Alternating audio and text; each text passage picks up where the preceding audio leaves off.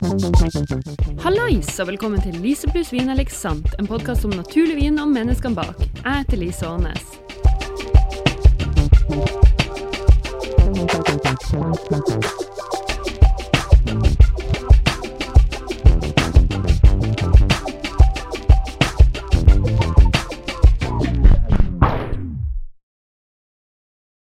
Ja, det høres greit ut på opptaket. Og vi tar faktisk opp lyd. Kan du bare... Camilla, hva spiste du? Hva spiste du til frokost i dag? Skal jeg se hvordan det ser ut med lyd? Da spiste jeg 2 brødskiver med ost. Ja, litt mer detaljer enn det jeg trenger. Oi. Jeg drakk masse te. Det er alltid. Svart te skal det være. Uten melk, sukker eller noe annet. Veldig bra. Ja. Og så må jeg snakke litt om hva jeg spiste til frokost i dag, så vi kan se hvordan lyden ser ut. Det var veldig vanskelig i sola. Der veldig bra. Jeg spiste grøt sammen med min sønn, som kastet halvparten på gulvet. Ja, det ble bra. Sånn. Ja, det høres ofte ut som at podden min er en podcast om frokost, fordi at jeg liker å starte med det spørsmålet for å sjekke lyden. Ja. For alle har spist frokost. De som ikke har det, snakker da om at de ikke har spist frokost. Ja. Så man har alltid noe å snakke om. Ja, en bra start. Velkommen til live podcast! Jeg bare prøver å få Markus til å hakke folken. Men vi bare starter, og så de som ikke får være med i starten er synd for de. Hallais! Jeg heter Lise. Det her er Camilla. Vi kan starte med å introdusere oss selv. Det kan vi. Ja. Jeg heter Lise Ånes, og jeg skriver om vin for D2 hver fredag i Dagens Næringsliv. Så lager jeg den podcasten her, som startet som et koronaprosjekt. Tidligere drev jeg en vinbar som heter Esaias, og da det var korona, så kunne jeg selvfølgelig ikke jobbe i den. Så da kjøpte jeg meg et par mikrofoner på Gear for Music, og så sjekket jeg YouTube og googlet hvordan man lager podcast på GarageBand, og så var vi i gang. Så hvis noen her har hørt på podden før, så vil dere høre at lydmessig så var kanskje ikke kvaliteten sånn kjempebra de første episodene. For jeg pleide å dekke leiligheten vår med pledd og ta opp i stua. Men så har podcasten vokst, og nå har jeg studio på Iterate, som er en tech-startup i Grensen. Så det høres mye bedre ut. Og så gjør jeg av og til sånne her live-opplegg som det her. Og i tillegg så kan jeg jo nevne at jeg skriver bok om vin som kommer ut i høst. Om den vinstilen som vi alle elsker selvfølgelig, siden vi er her på Naturvinmessa, nemlig naturvin. Så det er jo verdt å følge med på etter hvert. Og med meg har jeg Camilla. Kan ikke du introdusere deg selv, Camilla? Jo, det kan jeg. Camilla Gjerde heter jeg. Jeg har skrevet en bok som heter We Don't Want Any Crap in Our Wine. The Women Behind the Bottle. Se, den er så fin! Og alle kan kjøpe den her på messa. Ja, det kan de også. Og på forsiden er Alice Bouvot, Domaine de l'Octave, som da er det vi drikker i dag. Vi som har gleden av å ha 2 glass med Riesling fra Alice. Men vi fikk 2 flasker, så jeg tenker at jeg kan gå rundt og skjenke litt etter hvert hvis dere vil smake. Ja, så det er vel... Det har jeg gjort de siste par årene. Den kom ut høsten 2021. Og så har jeg en lang historie som rapportskriver i den svenske staten. Jeg bor i Sverige, men født og oppvokst her. Så det er litt tilbake til gamle trakter. Så du jobber med noe utrolig tørt, og så skriver du noe utrolig fett? Jeg hoppet av, kan man si. Ja. Det tørre. Ja, bra. Ja. Og gikk over til det våte. Jeg vil at du skal prate om noe mens jeg sprenger kjempefort og skjenker vin i glassene til folk. Kan ikke du fortelle litt om stakkars, du tar det veldig på korn her, men det er bra. For det er ikke jobben din i det hele tatt. Vi skulle snakke om boka di. Men fuck det. Snakk om vin, snakk om Alice Bouvot, og så får folk litt vin i glassene. Ok. Alice Bouvot, hun er i Arbois, i Jura, eller Jura, hva man nå sier på norsk, i Frankrike. Hun en utrolig fascinerende person. Hun utdannet ønolog og jobbet overalt i verden som noen slags traveling winemaker for forskjellige produsenter. Så kom hun til, og visste ikke hva hun skulle gjøre med livet sitt. Så kom hun til Arbois, som i nærheten av der hun oppvokst, og skaffet seg en jobb. Og så smakte hun naturvin for første gang. På Les Jardins du Saint-Vincent, som en liten naturvinsjappe der heter. Og hun ble helt fullstendig betatt. Hun var sånn, hva dette her for noe? Det vin? Det sider? Det øl? Altså, jeg har overhodet ingen anelse, men det her, det det jeg vil lage. Så det egentlig, synes jeg, den beste introduksjonen til hennes viner. De ikke for alle. De trenger gjerne å ligge. Dette en 2018. Hun har både egne vinmarker, ikke spesielt mye, rundt 4 hektar. Og så kjøper hun druer fra venner, litt overalt i Frankrike. Og hun reiser rundt selv og plukker. Det ikke noe med at hun tar imot ferdige druer. Hun løper rundt i vingårdene og knasker druer for å se at de akkurat sånn crunchy og syrlige som hun vil ha dem. For hun kjent for å ta inn druene ganske tidlig. Hun vil ha den her vibrerende livet. Fett! Og da fikk alle vin på den tida. Skål!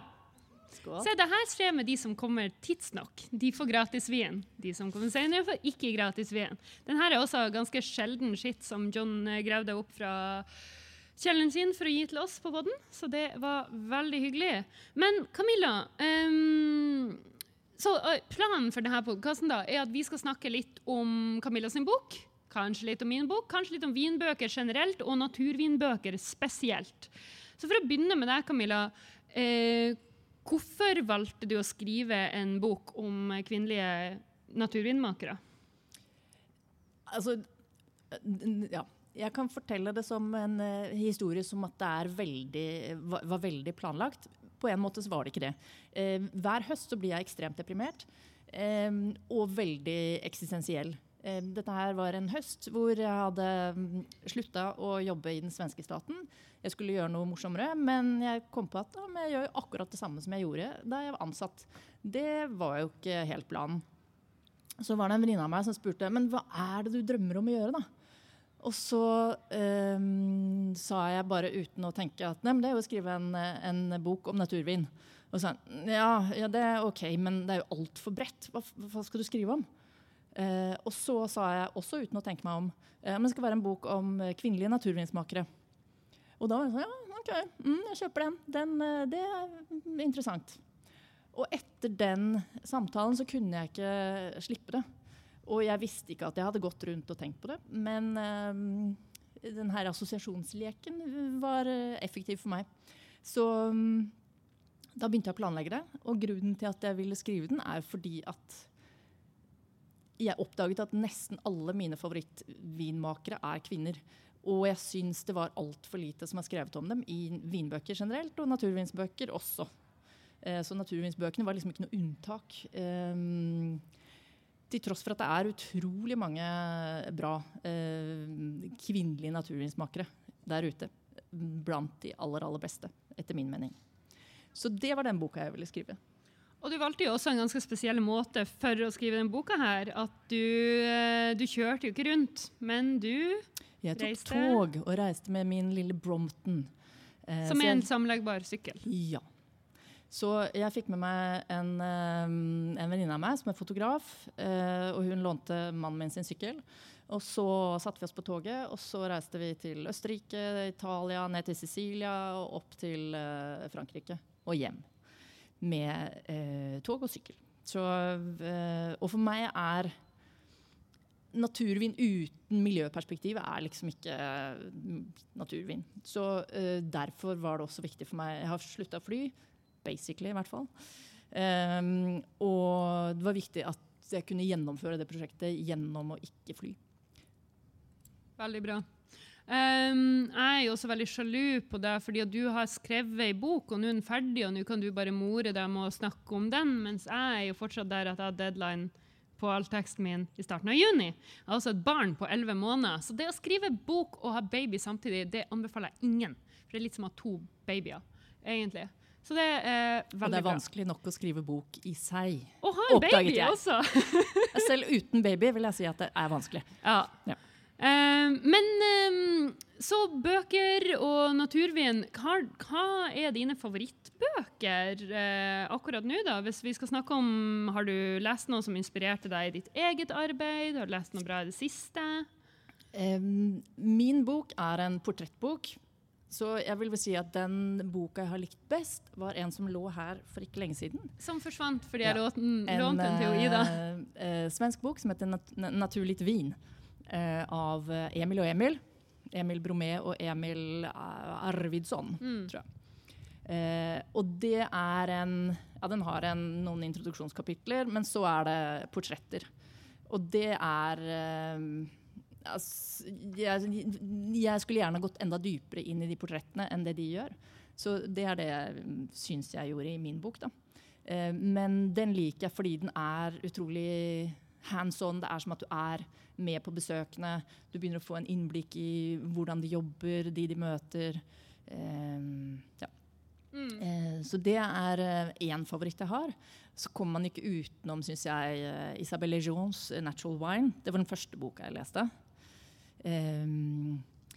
Og den kanskje ikke nødvendigvis den beste, men den jeg ble utrolig inspirert da jeg leste den, og ville lære meg mer, og lese mer, og treffe vinmakere. Jeg kan også si foreløpig, dere som hører på sånn, Gud, jeg må klare å huske det her. 1, podcasten kommer ut, dere kan høre på det på nytt, hvis dere gidder. 2, foreløpig så de bøkene vi har nevnt på den lista som jeg skrev om naturvinlektyre, som ligger på naturvinforbundet.no. Så hvis dere søker på mitt navn, eller naturvinlektyre på naturvinforbundet.no-sida, så kan dere også finne alle bøkene der, og lenker til plasser dere kan kjøpe dem.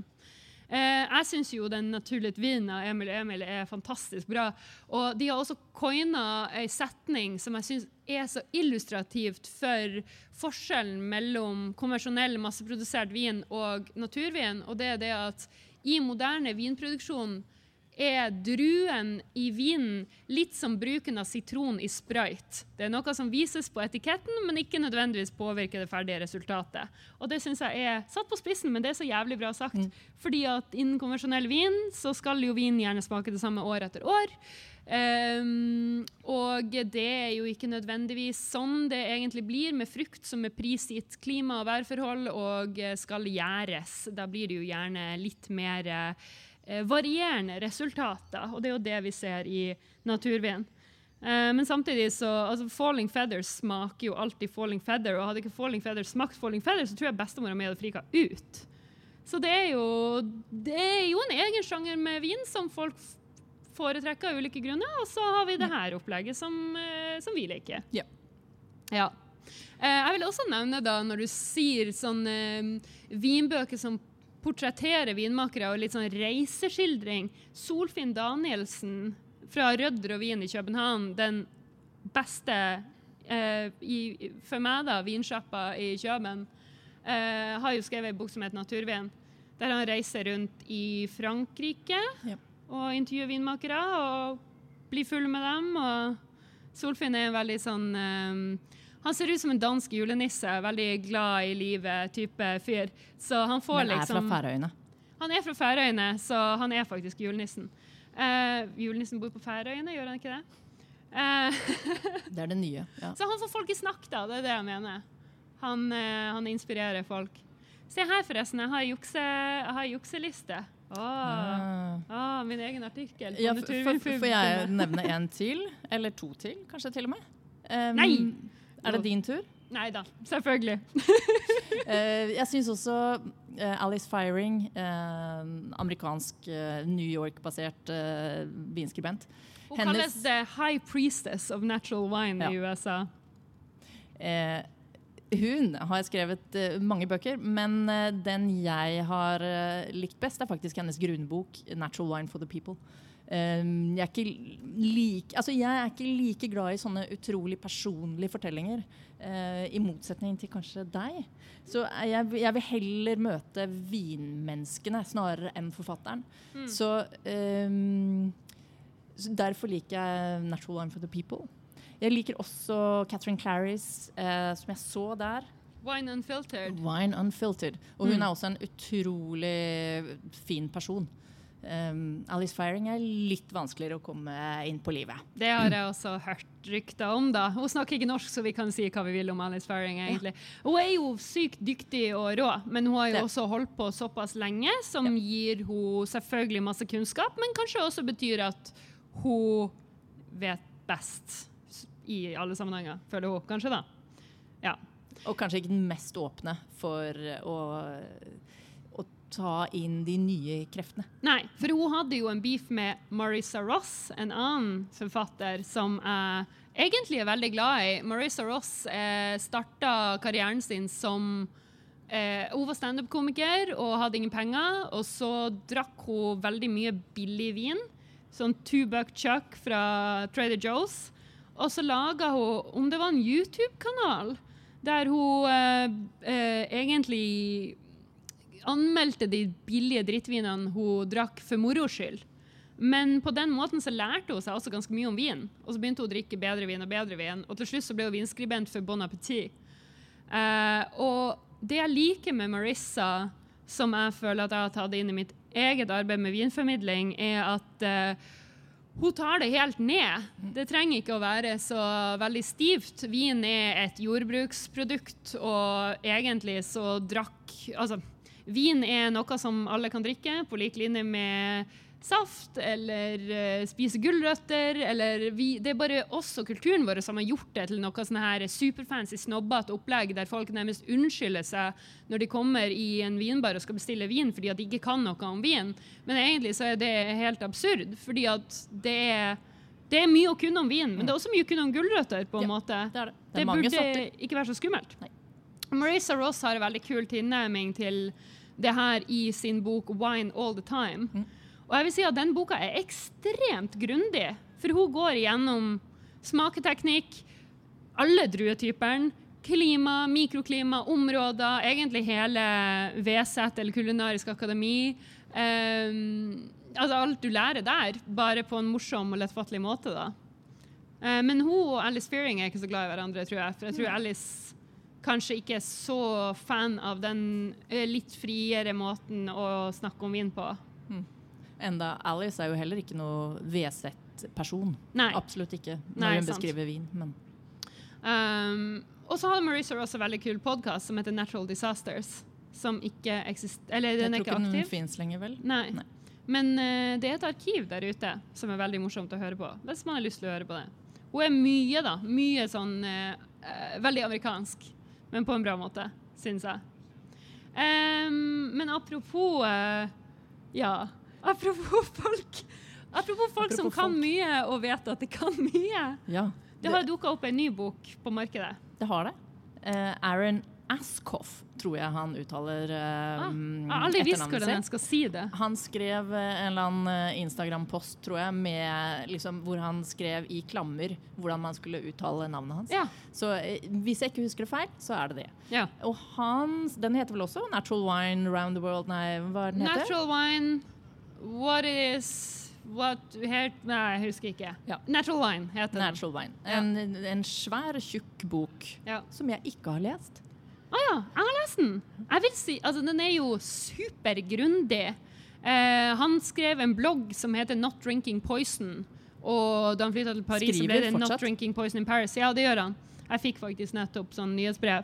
Han utrolig dyktig å skrive, og han kjenner jo også personlig veldig mange sånne legendevinmakere. Så det veldig kult. Og så har han skrevet en bok som jeg vil si et veldig godt sånn oppslagsverk for naturlig vin, og jeg bruker det jo en del i jobben min selv da. Men han også ganske bestemt på sitt verdensbilde. Og det greit, Men jeg tenker at når man jobber med noe som naturvin, der man allerede kanskje skal være litt mer open-minded, så er det jo fint å kunne være open-minded innenfor sine egne preferanser også da. Ja. Jeg har møtt han på en konferanse, eller seminar, konferanse, vinsmakinger. Og da var han skapte mye diskusjon, kan vi vel si, i gruppene han var i. Så han veldig tydelig med hva han mener, og hva han ikke mener. Hvordan var han veldig aggressiv, eller hva var det? Nei, han snakker ikke norsk. Han veldig, hva skal vi si, kanskje litt uamerikansk, i hvert fall sånn som jeg oppfatter amerikanere, som litt mer forsiktig, altså litt mer diplomatiske. Han veldig udiplomatisk. Han har jo bodd i Paris, jeg vet ikke hvor mange år, veldig lenge. Så kan hende at han har fått litt mer av det franske.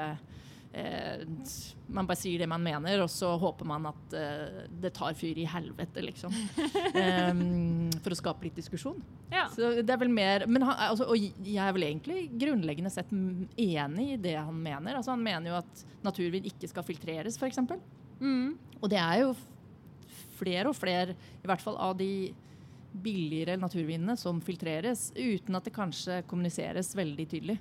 Og det fine at man gjør det, men det skal kommuniseres tydelig så konsumenten vet. Det min mening. Jeg vil vite om en vin jeg kjøper filtrert eller kuldestabilisert eller hva den Men vi diskuterte jo det her sist jeg traff deg i forbindelse med La Stoppa sine viner. Ja. Fordi hun har begynt å filtrere Trebbioloen sin. Eller har kanskje gjort det hele tiden, det vet jeg faktisk ikke. Men i hvert fall den siste årgangen filtrert. Og det ikke noe hun holder hemmelig eller gjør noe nummer av. Men for meg det greit å vite. Og da jo det et ansvar som i stor grad ligger hos importøren.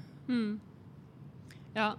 Ja, nå går det jo, vi beveger oss litt i ytterkantene av temaet her da, men jeg synes jo fortsatt det veldig interessant. Men hvordan, så du snakker om at det skal kommuniseres. Hun holder det ikke hemmelig, men hun har jo også ikke skrevet liksom filtrert, now filtered på flaska si. Nei, det har hun ikke gjort. Føler du at det fortsatt naturvin? Eller hva definerer nu? Altså, det som interessant jo, siden Elena Pantaleoni fra La Stoppa, hun inngår også i min bok. Hun jo en som ikke liker naturvinsbegrepet. Og det ikke fordi hun ikke liker naturvin, men mer at hun mener jo at naturvin vin. Det den andre vinen som skal ha et prefiks. Det ikke naturvin. Det jo mange vinmakere som mener det samme. På den andre side så ser hun at det et poeng med nettopp å kunne kommunisere ut. At man har et begrep så konsumentene vet. På den andre side, hvis man ikke bruker begrepet, og det helt uklart hva som inngår i begrepet naturvin, så blir det jo vanskelig både å kommunisere og for konsumenten å vite hva man får. Ja. Så det jo det der, skal det finnes en sertifisering, skal det finnes en definisjon som alle enige om, eller skal det være som nå, hvor det amorft? Ja, det jo en stor debatt. Les ukas D2, kan jeg si om det, for det skrev jeg faktisk om sertifiseringer av naturvin, som jeg synes et veldig spennende tema, som vi ikke trenger å gå inn på nå, for det blir en egen podd. Men alle disse temaene kommer jo opp i nesten alle naturvinsbøker, kan man jo si. Også min. Vin, apropos. Det begynner å bli farlig tomt i glasset mitt her, kan du? Anne, hvis du eller noen andre som ikke har fått denne vinen vil ha vin, så kan dere komme opp og drikke vin. Ja. Jeg synes jo, jeg jo også blitt litt allergisk mot det her ordet naturvin, og det jo ironisk i og med at boka mi mest sannsynlig blir hetende naturvin, og spalta mi heter naturlig vin. Men jeg snakket med Stekar om det her, for jeg gjorde podcast med han i går. Han inne på messa, alle må hilse på han verdens hyggeligste fyr, Lise. Og Milan Nestarec også, de veldig sånn aversjon mot det her termen, eller ordet natural wine, naturvin da. Milan veldig fan av normal wine, men det jo også liksom brandfakkel, han sier jo bare for å provosere litt da. Så har jeg hørt slow wine bli kastet rundt ganske mye, fordi at hvis du velger å lage vin på denne måten, så tar det jo jævlig mye lengre tid enn det gjør. Men jeg vet ikke, problemet med sånne ting som naturvin og til dels også oransjevin, det at det bare et ord som har satt seg. Ja. Og når det har satt seg, så det litt sånn vanskelig å kjempe mot. Ja. Og det jo det mange konkluderer med. Ja. At men vi kjøper det, vi liker det kanskje ikke kjempegodt, men det det beste vi har. Ja. Og nå har det satt seg dessuten, så hvis alle forventer seg at man får naturvin når man sier naturvin, så det vel fine. Ja, hvis alle kan bli enige om hva det betyr. Ja, det var det. Vi kan fortsette, men la oss heller snakke mer om temaet vårt, fordi at jeg ville nevne en annen forfatter som jeg liker veldig godt, og som ikke kanskje blitt han ikke så kjent i dag hos folk som leser om naturvin i dag, og det Kermit Lynch. Apropos sånn naturvin, den nye vinen. For Adventures on the Wine Route, som hans mest definerende verk, da, den boka som satte han på kartet, den ble jo skrevet i 1984, tror jeg. Ja. Og han bruker vel kanskje aldri ordet naturvin eller natural wine. Jeg har ikke lest den heller, Nei. men jeg kan tenke meg at han ikke har gjort det, for det var jo ikke et begrep man brukte da. Nei. Men han begynte jo å importere den typen vin da. Jeg tror kanskje han brukte mer frasen low intervention winemaking, uten at jeg nødvendigvis skal siteres på det, men et eller annet sånt da. Fordi at, ja, som du sier på 80-tallet, det fantes jo ikke, det kaltes jo sans souffle mer i Frankrike, uten svovel. Men det betyr jo uten svovel betyr jo bare uten svovel, men i Frankrike på fransk sans souffle betyr mye mer enn bare det. Det betyr også alt det her med økologisk drift, med ingen justering i kjelleren, i tillegg til da ingen svovel. Men det jo også interessant når vi snakker om Aaron og definisjonen av naturvin. De guttene som startet den naturvinbevegelsen vi befinner oss i dag, den bølgen som begynte på 80-tallet i Frankrike, mange av de har jo gått tilbake og nå begynt å svovle litt. Guy Breton bruker temperaturkontroll når han racker, for eksempel, for å få vinene sine klarere. Og det jo spennende at de som selv på en måte startet bevegelsen og satte det her på kartet og i bevisstheten vår, nå mer fleksibel om hva de gjør. Hva tenker du om det? Ser du noen årsak, eller? Altså, dessverre så ser jeg vel hovedårsaken som penger. Og at man i stedet for, altså du var inne på tid som en ekstremt viktig ingrediens i naturvin. Og viner blir jo publisert, holdt jeg på å si. De blir jo lansert raskere og raskere ut fra kjelleren. Og hvis du skal gjøre det fort, så må du ta noen snarveier. Og da jo både filtrering og kuldestabilisering eller temperaturkontroll ting man kan bruke. Ja. Svovel, noe annet. For å stabilisere det som naturlig blir stabilt over tid. Så, men det klart det koster penger. Det jeg synes litt synd at det virker som det går i den retningen. Flere og flere går i den retningen. Og det klart, jo større markedet har blitt, jo større press det på produsenten å liksom få ut vinene sine kjapt. Et annet argument som jeg hørte, igjen, jeg føler, nå blir det her en podcast om svovel, og vi skal egentlig snakke om bøker, men why not? Som jeg hørte i forbindelse med den økte svovelbruken, også klima og temperatur, at man får mer problemer med pH-en i vinen, som det som skaper mousiness, på grunn av at det varmere. Og hvis man ikke ønsker å bruke aircondition eller temperaturkontroll eller sånt, så kan man ende opp med å få en mouse i vin, med mindre man bruker litt svovel. Så det gjør det. Da blir det jo litt sånn lesser of two evils, eller hva lesser of two evils? Skal man sette inn et aircondition-anlegg, eller skal man svovle litt? Og så spørs det jo hvor det man hvilke druer har man. Lise Beauvau, som vi har fått her, vi som så heldige å sitte her.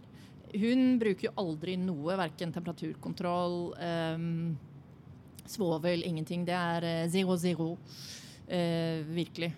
Og som sagt, hennes viner trenger jo også litt tid. Ja. Også kanskje, altså etter at du har kjøpt flaska, så får den gjerne ligge 1 år eller 3. Så blir den bare bedre, for de kan være litt ustabile. Men Ja, hva var spørsmålet egentlig? Nå mistet jeg helt min egen tråd. Nei, ikke noe spørsmål egentlig, bare generelle tanker rundt SO2, og skal man velge å kjøle ned, eller skal man velge å tilsette svovel? Og det jeg tenker er at hvis man klarer, altså Jura har jo blitt ganske varmt, Alsace er jo kjempevarmt, der hvor den Rieslingen her kommer fra. Alt har blitt varmt. Alt har blitt varmt, men så det handler jo om ofte hvordan du, altså når du tar inn druene, og hvor lang tid du har på det. Ja. Så det er vel det jeg kan synes er det som er litt trist med det. At det egentlig er kanskje ofte de billigste vinene for å kunne selge det, og det er det du lager i størst volum. Det er det du både svovler og kanskje filtrerer litt lett. Ja, apropos Trebbioloen, liksom. Ja. Den er jo litt sånn arbeidshest for å stoppe. Ja.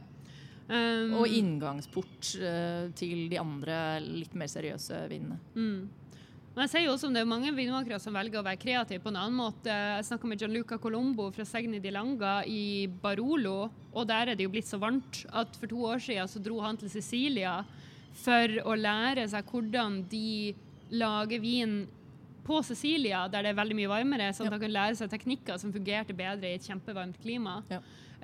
Så det er jo veldig kreativt da. Men han føler jo også at når han er innenfor en appellasjon der han er nødt til å gro spesifikke druer, så begynner det å bli ekstremt vanskelig å få til for eksempel Barbera i Barolo, fordi at det er for varmt. Ja. Så, ja. Men da er jo spørsmålet igjen noe som går igjen i masse naturvinsbøker. Skal du være innenfor en appellasjon, eller skal du velge å gå ut? Alice Beauvau, som i dag drikker, hun har valgt å gå ut, fordi det var for vanskelig for henne å være inne.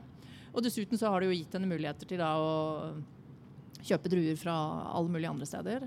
Eller folk som begynner å plante pivis, for eksempel, som klarer både sykdommer og varme og det meste bedre. Den der variasjonen, de der ekstreme som kommer mer og mer med klimaforandringene.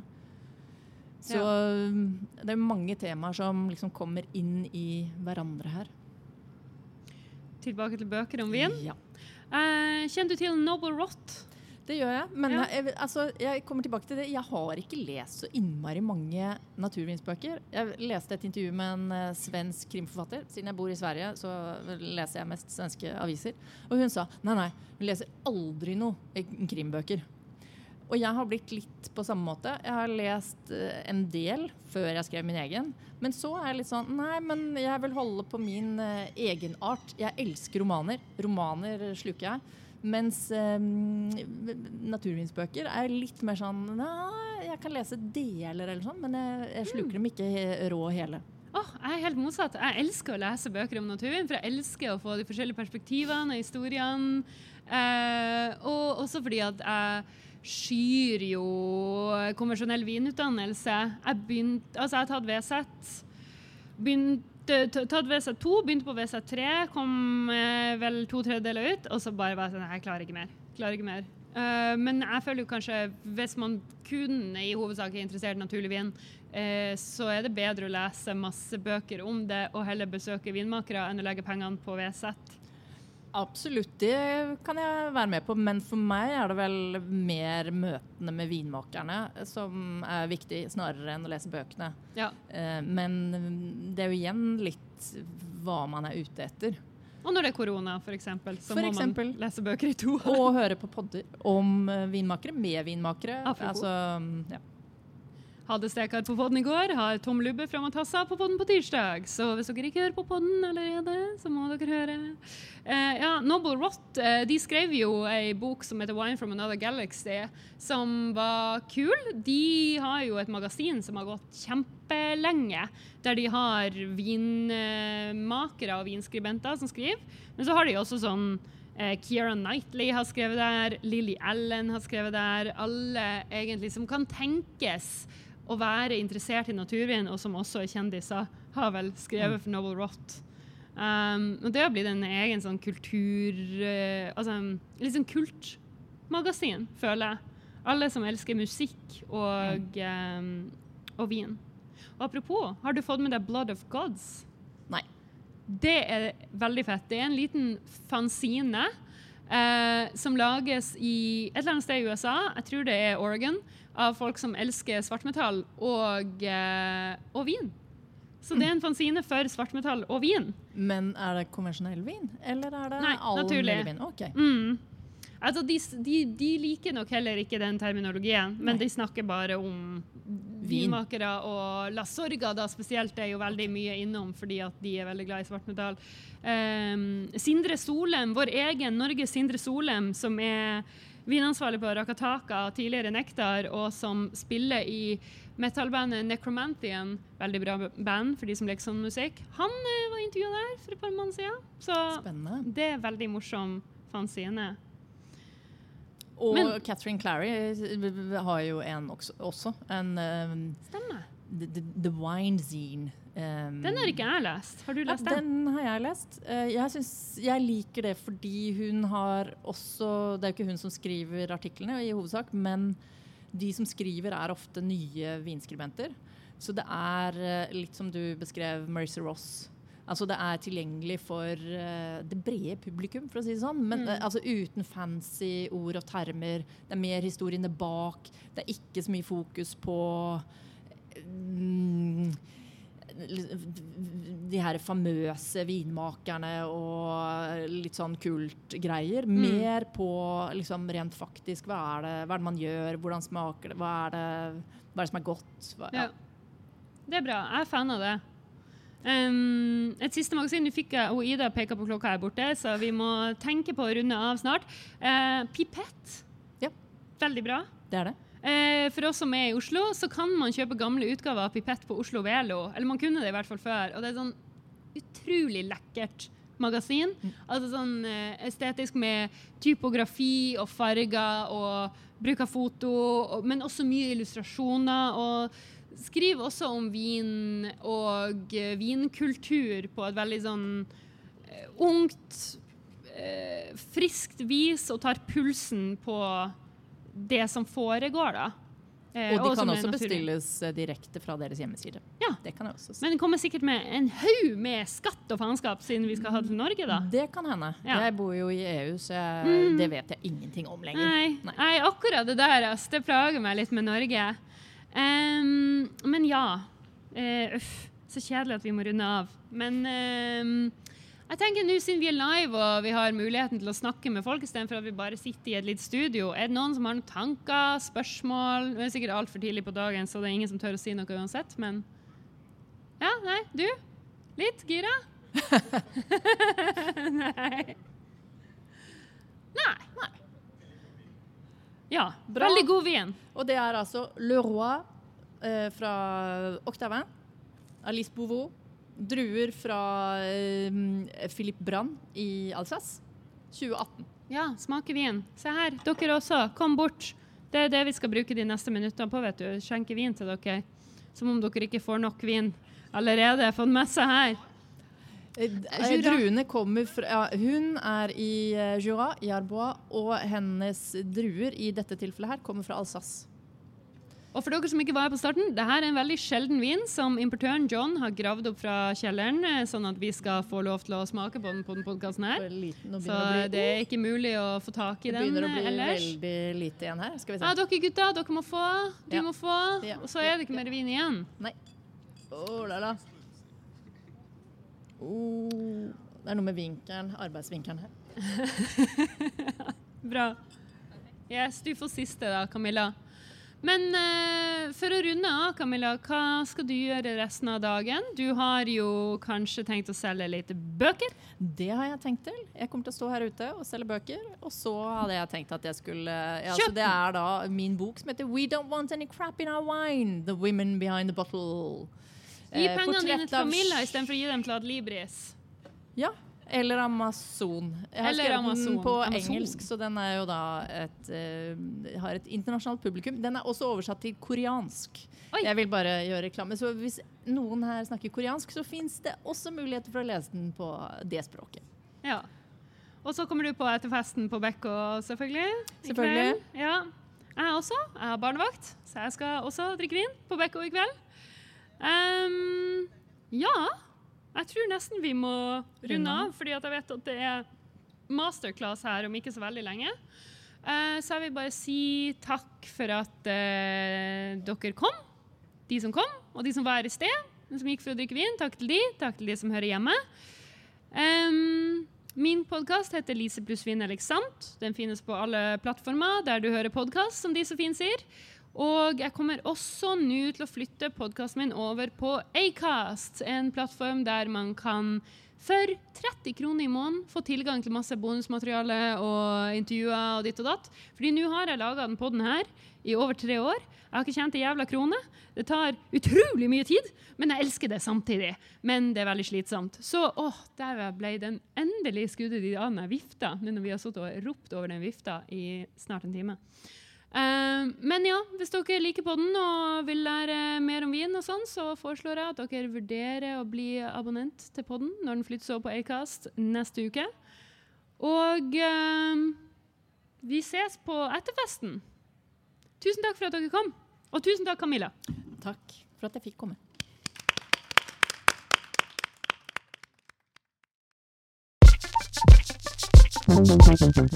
Som alltid, tusen takk til mine fantastiske gjester. Tusen takk til Marius Vabo, som har laget logoen til podcasten, og Hans Andreas Låke, som har laget musikken. Har du lyst til å lære enda mer om naturvin? Hvis du blir medlem og betaler 30 kroner i måneden, så får du tilgang til alt bonusmateriale.